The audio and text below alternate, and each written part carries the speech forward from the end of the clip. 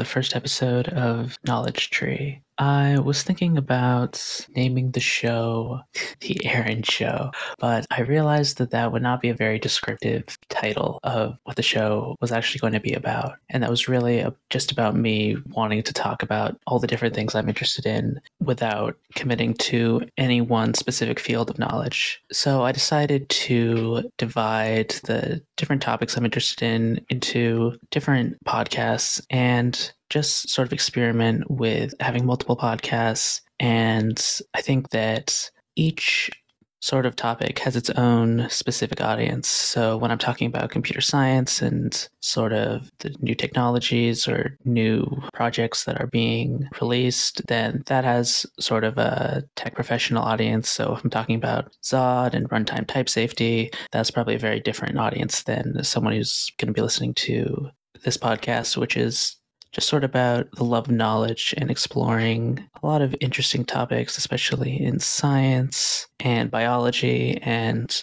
is really more for a sort of academically or intellectually curious audience. So I thought that I would start off by talking about an experiment in The Dancing Woolly Masters, which was a book written by Gary Zukav. It was released in 1979. It has a ton of citations. It's extremely popular among physicists. And I think this is really, honestly, maybe the best book that I've ever read because it really explains physics in a way that someone who is not acquainted with the mathematical side and who's not a physicist can sort of intuitively understand. And I think that this kind of cross-discipline communication and non-academic, or not exactly non-academic, but communicating in a way that considers the listener and considers how easily that information might be understood, as opposed to something you're publishing in a journal that is maybe geared towards prestige, geared towards making other people think you're smart, and often can be used to try and cover for the fact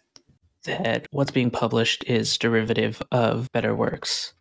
So I thought that I'd start off with the experiment, or one of the first experiments that is described in the book, and that is the double slit experiment. I'm going to include some diagrams in the show notes, but I also hope that the explanation that I'll provide will give a sort of illustration of the exact phenomena that is occurring. And first, some background, and this is the way that the book describes it, and I'm essentially just going to condense the pages or the information in the pages so that it's sort of intuitive and it sort of can help build your mental model of what's exactly going on. So imagine that you are looking down at the waves of a harbor and you can see the waves coming into the harbor mouth, and say that there's one harbor in which the harbor mouth that the waves are passing through is larger than the wavelength of each wave. And so a wavelength is the distance between two different peaks of a wave. So if you imagine a sine wave, a wave reaches the top, that's point one, it dives downward, and then it slopes back up and reaches another peak at the exact same height. And the difference,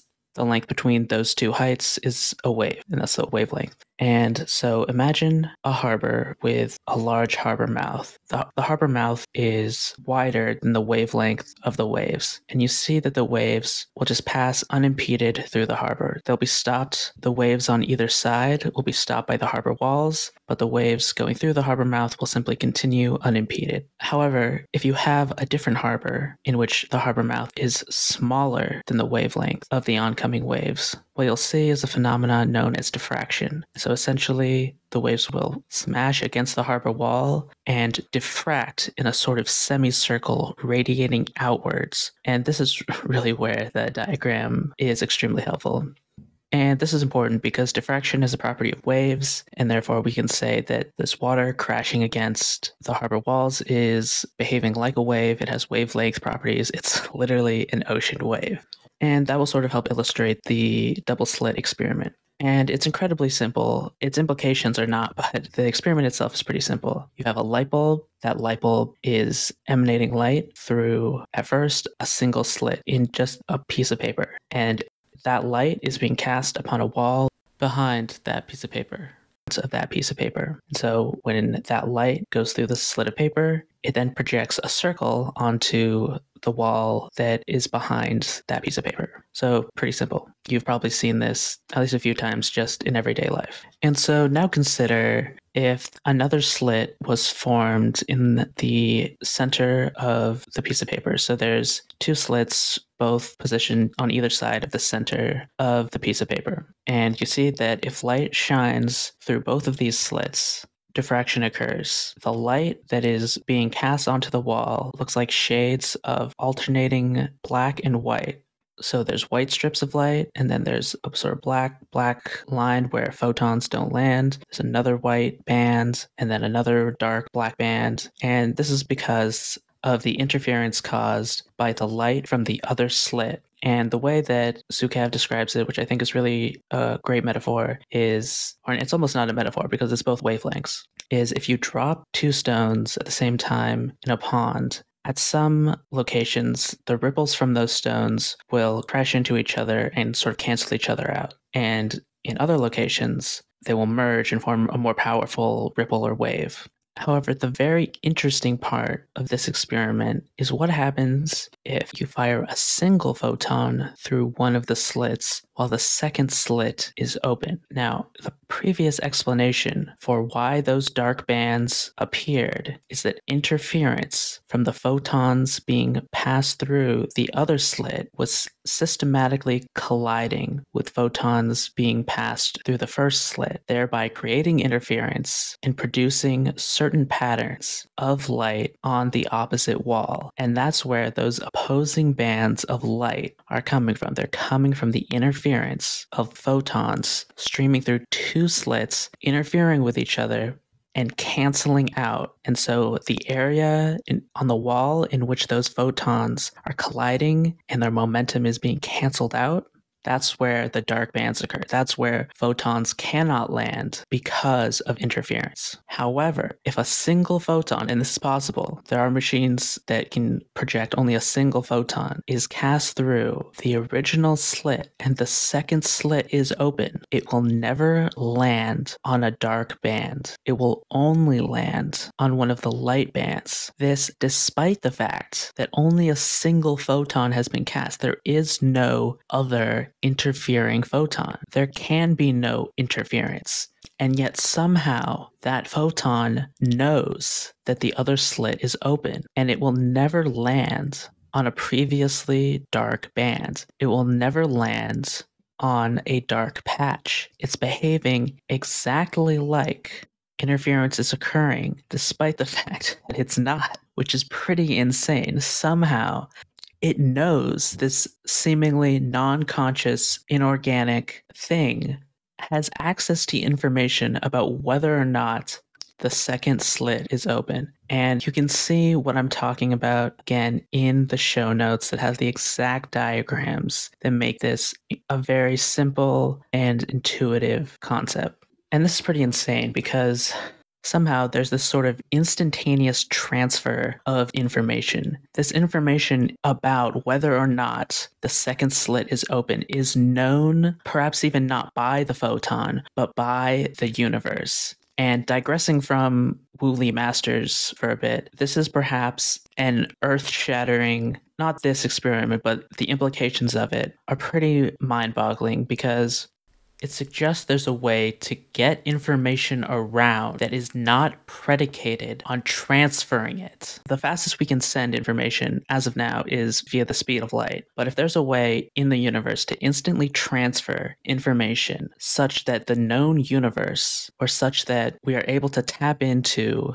the, in quotation marks, consciousness of the universe, we still don't really know what that is, then it's theoretically possible to communicate with entities anywhere in the universe because somehow the information transfer is instantaneous. Somehow one corner of the universe is able to receive knowledge from a completely different part of the universe, and that transfer of information is instantaneous, in theory. And that would be important for communicating with aliens. But that's a really far-reaching conclusion. That's just sort of my own inference. And so returning to Woolley Masters, I'd like to read a quote by the physicist E.H. Walker about this phenomena. He speculated, as I briefly referenced before, that photons, if they even exist, may be conscious, saying consciousness may be associated with all quantum mechanical processes. Since everything that occurs is ultimately the result of one or more quantum mechanical events, the universe is inhabited by an almost unlimited number of rather discrete, conscious, usually non-thinking entities that are responsible for the detailed working of the universe.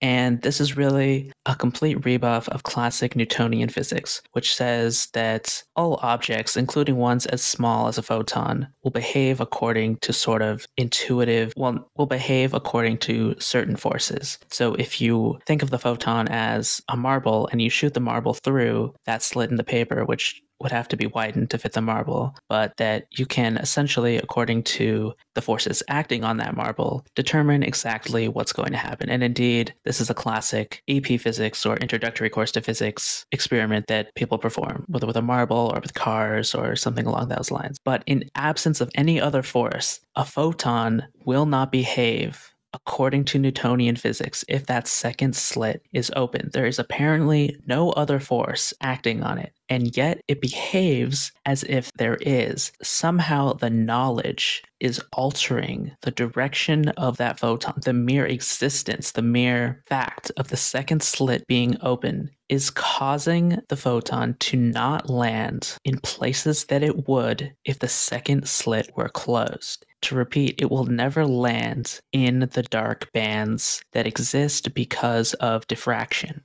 And so remember that one of the thorniest and most memed on problems or central questions of quantum physics is whether light is a wave or a particle. And Einstein's theory, which he refined, was that photons were essentially like a stream of many bullets, and he used the photoelectric effect to justify this. So essentially what he said is that when light hits the surface of a metal, it jars electrons loose, which is empirically true, and that's the same thing as a billiard ball hitting a bunch of smaller balls and just scattering them according to classic Newtonian velocity. And yet light also diffracts, and diffraction is a property of waves. Einstein speculated that photons were guided by ghost waves, which Zhukav describes this way. Ghost waves are mathematical entities which have no actual existence. The photons seem to follow paths which have all the mathematical characteristics of waves, but which in reality do not exist.